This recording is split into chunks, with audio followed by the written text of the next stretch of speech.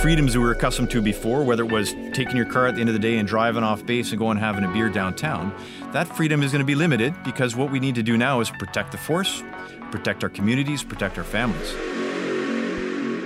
All right, here's Lieutenant Adam Morton with the Canadian Army Podcast, and today we're going to be talking about individual training restart for the Canadian Army. Individual training is the training that teaches each soldier their particular trade skills. So whether it's gunners, tankers, infantry soldiers, they all have their specialized training courses. And with direction from the Chief of Defense Staff, all non-essential training has ceased as part of the COVID-19 emergency. So joining us from Gagetown and here to tell us how individual training is going to resume, I have Colonel Cale Oberwerth, commander of the Combat Training Center, or CTC, and the Army Individual Training Authority. Hi, sir. How are you doing today? Yeah, good, Adam. Thanks so much for having me on today. Thanks for coming. So starting off, we've been getting a lot of feedback on our online platforms that people, soldiers, want to know who we're talking about and who our guests are. So before maybe rolling into individual training, can you tell us a little bit about yourself? Yeah, so as you've identified, I'm Colonel Cale Oberwerth. I'm the commander of the Combat Training Center. I joined the Canadian Armed Forces in 1994 as an infantry officer, and I remain an infantry officer, and have moved through the ranks in the Royal Canadian Regiment, which is my regiment throughout that time. Over the years, I've had the opportunity to deploy a number of times. I've got some deployment experience in Bosnia, in Ethiopia and Eritrea with the United Nations. I've got experience in Afghanistan in both Kabul and Kandahar, and as well some time in the Congo. You've been talking about training a bit. I've also got a fair bit of experience in the training institution as a young platoon commander and a Company 2IC. I spent some summers over here at the Combat Training Center instructing on phase courses. At the time, we called them phase courses. Now they're your DP 1.1s and 1.2s, we call them now. I've also got experience at the Parachute School. At the time, it was the Parachute School. Now the Canadian Army Advanced Warfare Center as an instructor there as well. And following that, I also had the opportunity and privilege to command at the Infantry School. So that's kind of set me up for the job I have now as the commander of the Combat Training Center formation. And so here we are restarting training at the end of, or I guess in the middle of, one of the biggest challenges we've probably faced this decade.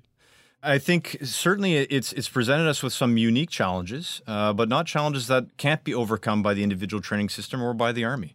I maintain, a lot of people have looked at COVID as an enemy. I maintain that COVID is our environment. And I will tell you, in all the combat training system schools throughout Canada, we're dedicated to training our soldiers to survive, fight, and win in battle against a peer enemy or better.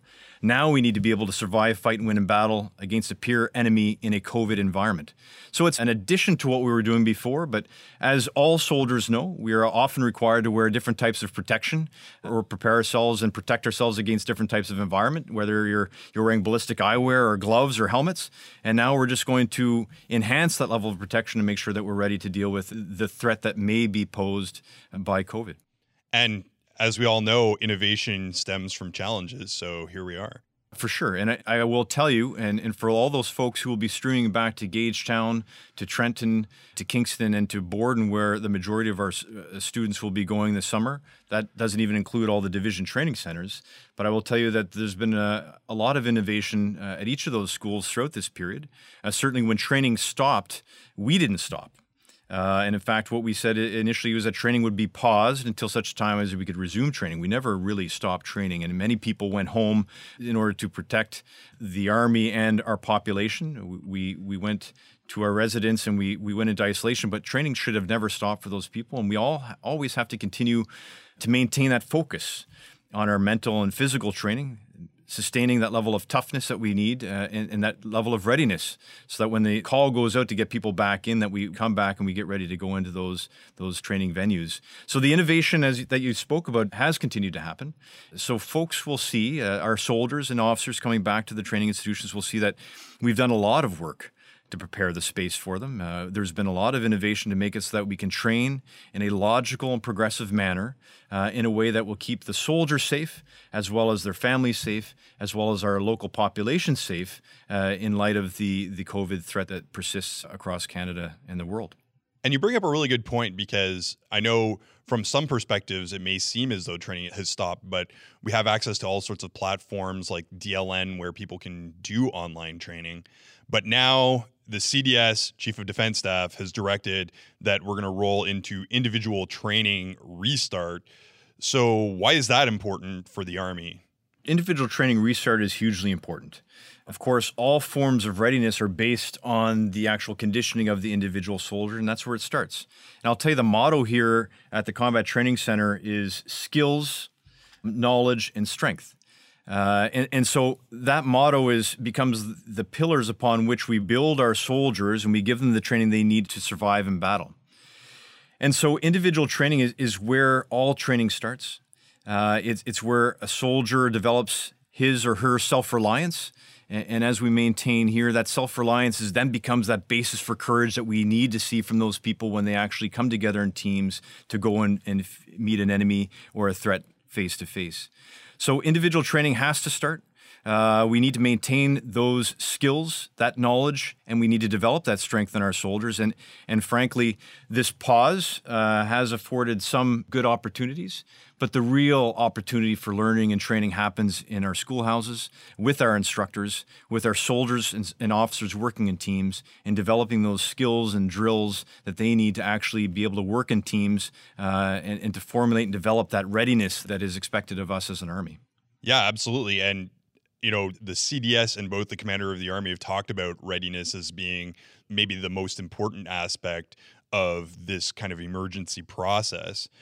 And so now we see CTC kind of getting ready to resume that training.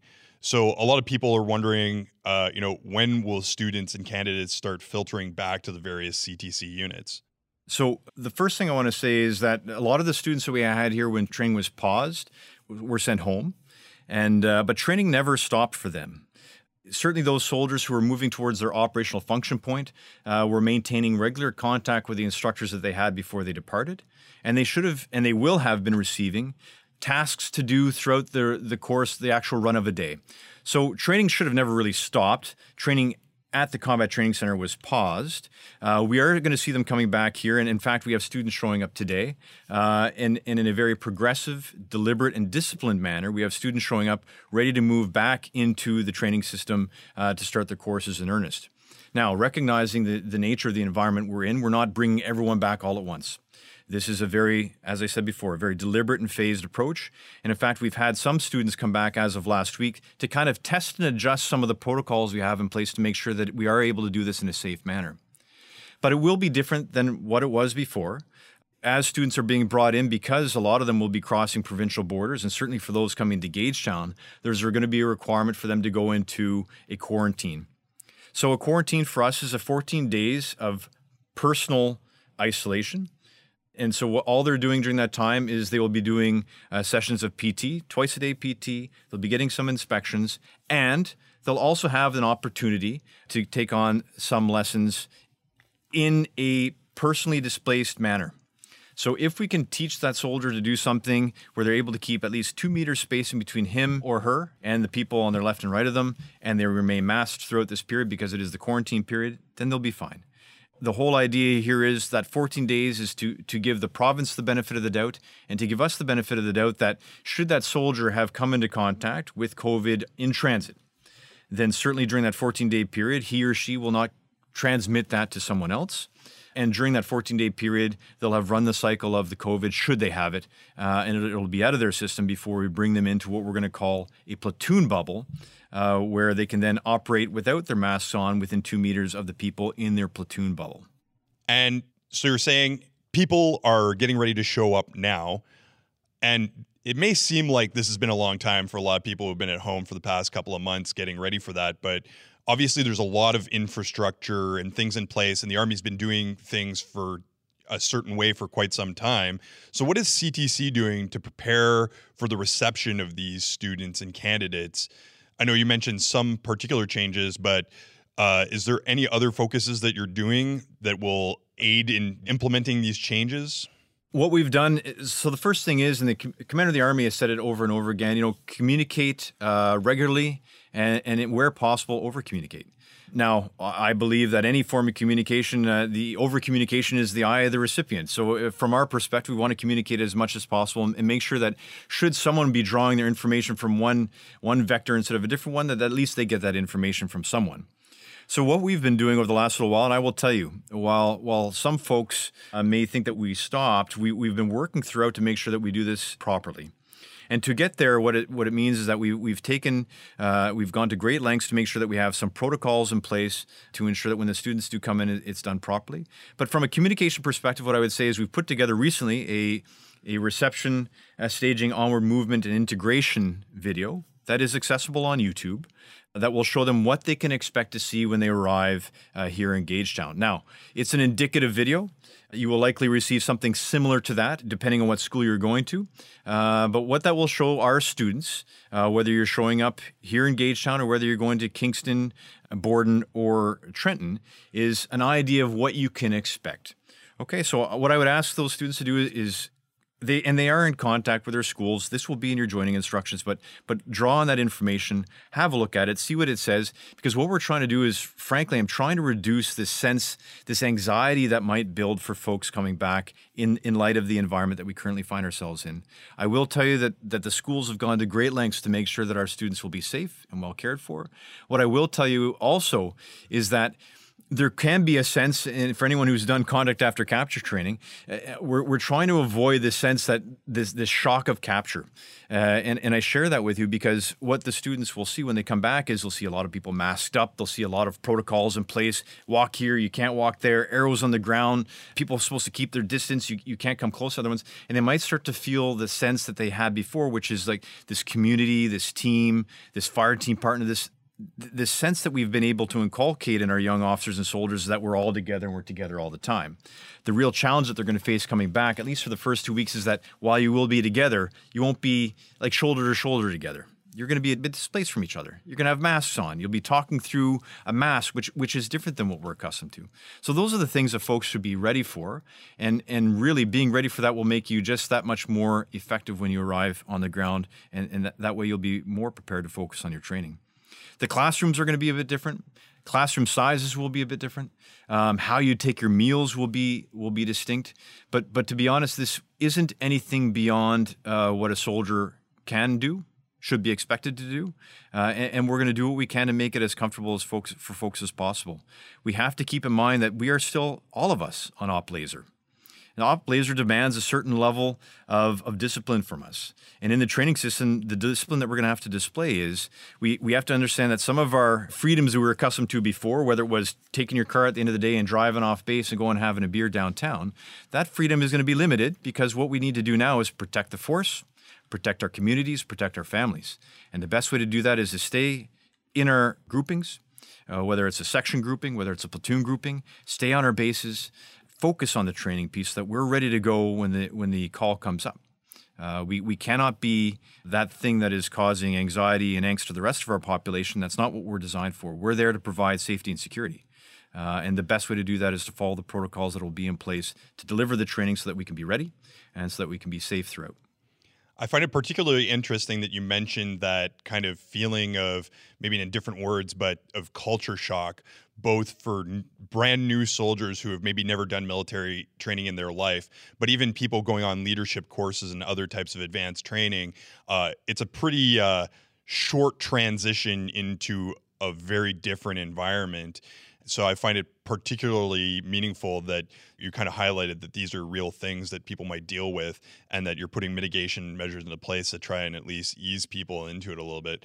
And I also wanted to say for those listening that we'll put the link to the YouTube video in our show notes so you can actually have a look at what's being done and kind of where we're going with that. So one thing that are on a lot of people's minds right now is what courses are going to be kind of first out the gate as we resume these kind of maybe larger scale training processes. Yeah, so a lot of the courses you're going to see first, certainly at the national level, are going to be those courses that we're already running when we pause training. The first thing that we need to do is trying to reconcile that space as best as possible. We had 1,800 people who are on the basic training list when we paused training, and a lot of those people, we need to get them off the basic training list so they can achieve their operational function point and move off to their units.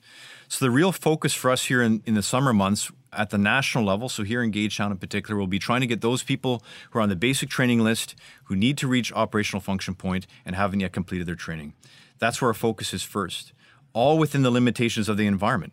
And those limitations include we are not drawing on field force units to deliver any of that training. Now, naturally, the Combat Training Center is a bit of a skeleton organization designed. It's got the skeleton, it's got the brains, it's got the heart to deliver training. But we need the meat from the field force to give us the width and depth necessary to train all those soldiers who need training over the summer.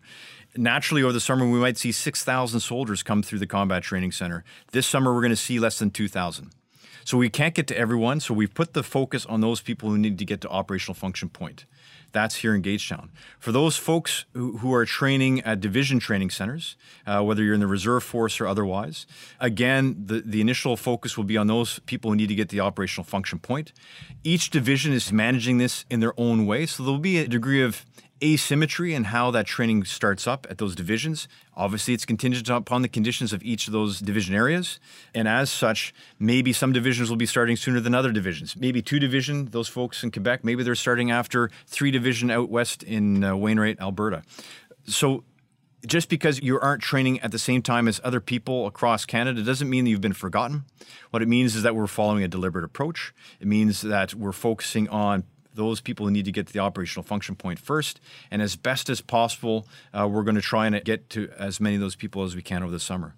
The focus in the fall will transition, and then we'll look more at leadership surge. So the fall will see us really attacking a lot of the primary leadership qualification courses that we need to get taken care of. Right now, we're looking at running upwards of 27 primary leadership qualification courses starting in the fall and running as long as we can through to the end of this training year. There are a lot of young corporals, some keen, focused corporals out there who need to get their primary leadership qualification, and we're motivated and determined to try and get as many of them through in this fiscal year as we can, and that's what we're going to be focusing on as we move into the fall. So operational function point first, leadership surge after the fall, and we'll continue to manage the calendar that way as we go forward. So we talked a little bit about how you're preparing for the arrival of new personnel. What kind of procedures are in place in the event that there's either a positive test, either at the arrival or during the conduct of the training, potentially out of an upcoming resurgence or something like that? Like, what kind of measures are in place in terms of health measures for that? Yeah, so there are a number of health measures that we have in place designed to ensure that should a soldier or an officer present with symptoms, that we're prepared to take immediate action. And so we've done some wargaming here as well, and we've gone through and worked through the intricacies of that. And so what it will look like is, and we've identified some levels, but what it will look like is, should a student present with some of the symptoms, and so right now we're saying with 2 symptoms, should a student present with 2 symptoms after his 14 days of already being in quarantine, then obviously the first thing we would do is ensure that that student has and receives immediate medical attention. Meanwhile, the remainder of his platoon bubble, so recognizing that after their 14 days of quarantine, we're going to put them into platoon bubbles where they can interact with one another, recognizing that if you're in the back of a vehicle, if you're doing fireman carries, if you're doing section attacks, you have to be within that 2-meter spacing. You can't have a mask on at all times. It's just not going to work for the duration of a course, and it won't allow us to achieve what we need to achieve in terms of gauging, judging, leadership, direction and guidance, and all those other things that we want soldiers to be able to do. And so we've formulated these platoon bubbles. And so the moment someone in a platoon bubble identifies with some of the symptoms, obviously he or she will be moved out to link up with medical support. And the remainder of that platoon will immediately hunker down in their platoon bubble.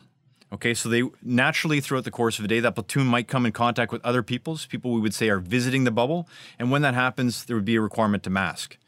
In this case, because someone in the platoon is identified with potential COVID symptoms, the platoon will no longer be able to take on platoon visitors. Everyone will hunker down and they'll await the outcome of that individual who's gone to the medical inspection room. Okay? They can still train together. They can still receive lectures together. They just can't have visitors to the bubble. Should that individual then be sent for a test, and should that test come back positive, then that whole platoon moves back into quarantine. Okay? The individual who's been identified with COVID, he or she goes into isolation. Isolation identifies someone who has actually come up with COVID symptoms. They are isolated. But the remainder of the platoon will move back into quarantine, which means that they will go into those accommodations that keep them as isolated from all the other courses as is possible. In Gagetown, what this means is that each individual will go into their own room with their own bathroom. Okay, and those are their quarantine standards: own room, own bathroom, with meals delivered. That's called the gold standard. Not every base is going to be able to achieve gold standard. They just don't have the facilities. Some of them will go into silver standard, which is 2 people per room with 1 shared bathroom, and others will have to, because of limitations, have to stick with their bronze standard, which is 4 people to a room with a community bathroom. So if someone has COVID, that's how that will be dealt with immediately. Should other members of that platoon now start presenting with COVID-like symptoms or come back positive with COVID, those who are actually presenting with COVID go themselves into isolation. And of course, that platoon is all then quarantined, and we will start to pause training for those platoons who are wholly affected. Okay? Should there be greater spread than that, there's another level. Okay, then what we'll be looking at is, do we need to now pause training for whole schools because of the spread happening within a school? Okay, so should multiple platoons within a school have a COVID outbreak, well, then we'll start to pause training in that manner as well. We have the facilities here to put all those people in isolation, and that's why we have such a low student yield this summer. Okay, we've built it that way. And we're confident that these protocols will help us to then do some of the contact tracing that will be required to see who's been affected, who hasn't, and keep it from actually getting out amongst our population. I'm quite confident that the measures we have multiple layers. Of course, there's the individual bubble that we try and sustain as much as possible. When not possible, it's a section bubble. When that's not possible, platoon bubble. So there's a school bubble, and of course, everyone's confined to base throughout the duration of their course. So then we have a base bubble. So there's a lot of things that will be happening to make sure that people are cared for and that we're not either bringing an outbreak to our communities or, in particular, not bringing an outbreak in the community to our soldiers. I want to take a second to highlight also in your response, that's a good textbook demonstration of the operational planning process and taking the time to think through every stage for people who haven't been exposed to that yet, to really consider all the potential outcomes and have a reaction to those potential outcomes so that you have a solid plan moving forward. And even though, as we all know in the military, not all plans work out the way you initially set them down, it's important to have a framework there so you can work off of them, and then you have something to fall back on if you're not sure how to handle a situation. So I think that's a pretty good demonstration of that. Absolutely. And we maintain here. And again, this is what we're trying to teach at all of our schools, that your plan is a basis for change. And so as long as we all know what the plan is, we can then move forward on what we remember the plan is supposed to be. That's a basis for change. And that's why we have humans, intelligent, capable, technically savvy, senior NCOs, officers, and soldiers designed to look at the problem space, understand what the plan was, understand what the plan is, and then move forward within the arcs that our commanders have provided for us to achieve the desired outcomes.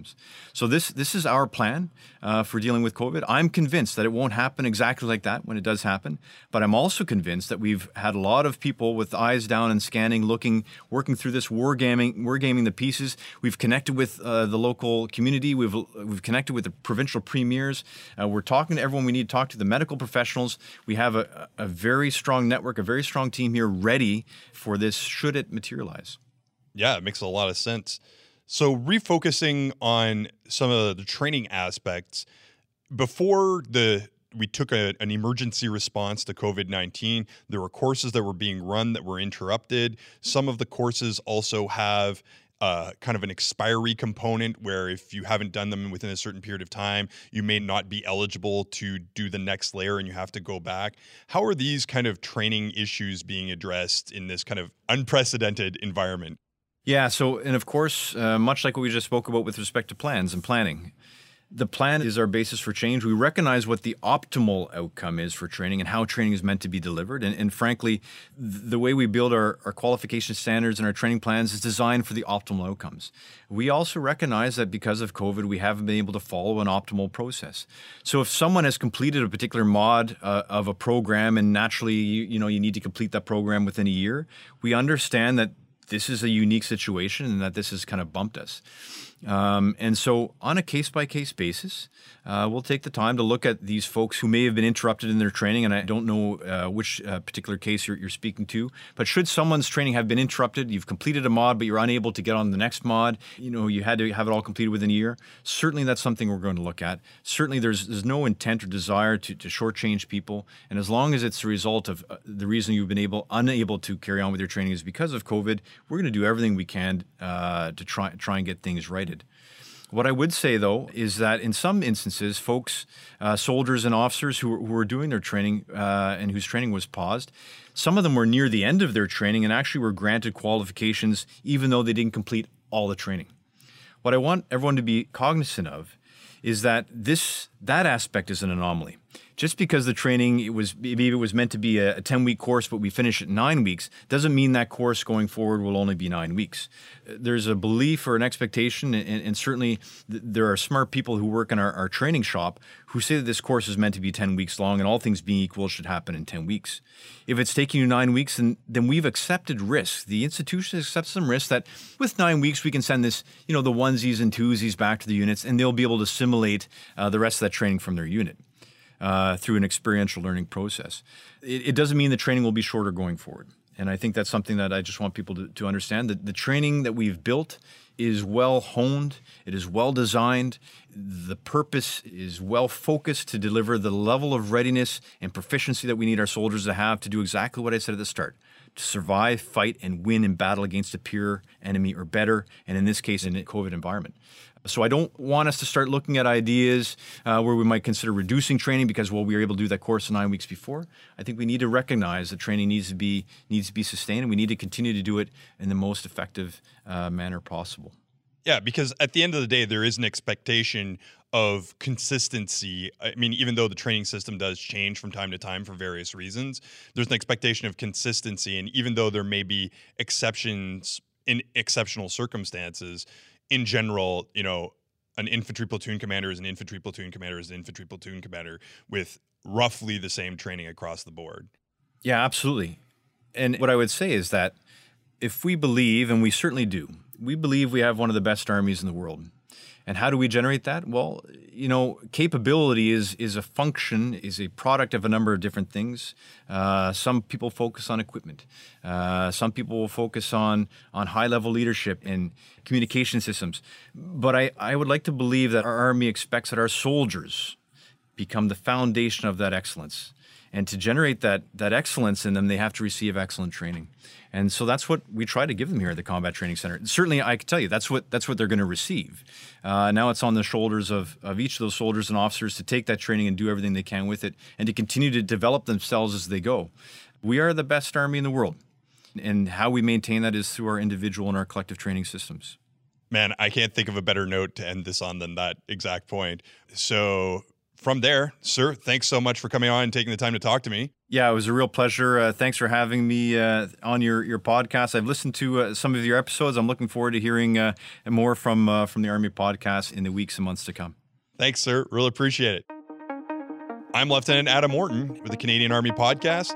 Remember, if you want to send us your ideas or suggestions, pull the email address from the show notes. Also, the Canadian Army is available on Facebook, Instagram, YouTube, and Twitter. Stay frosty.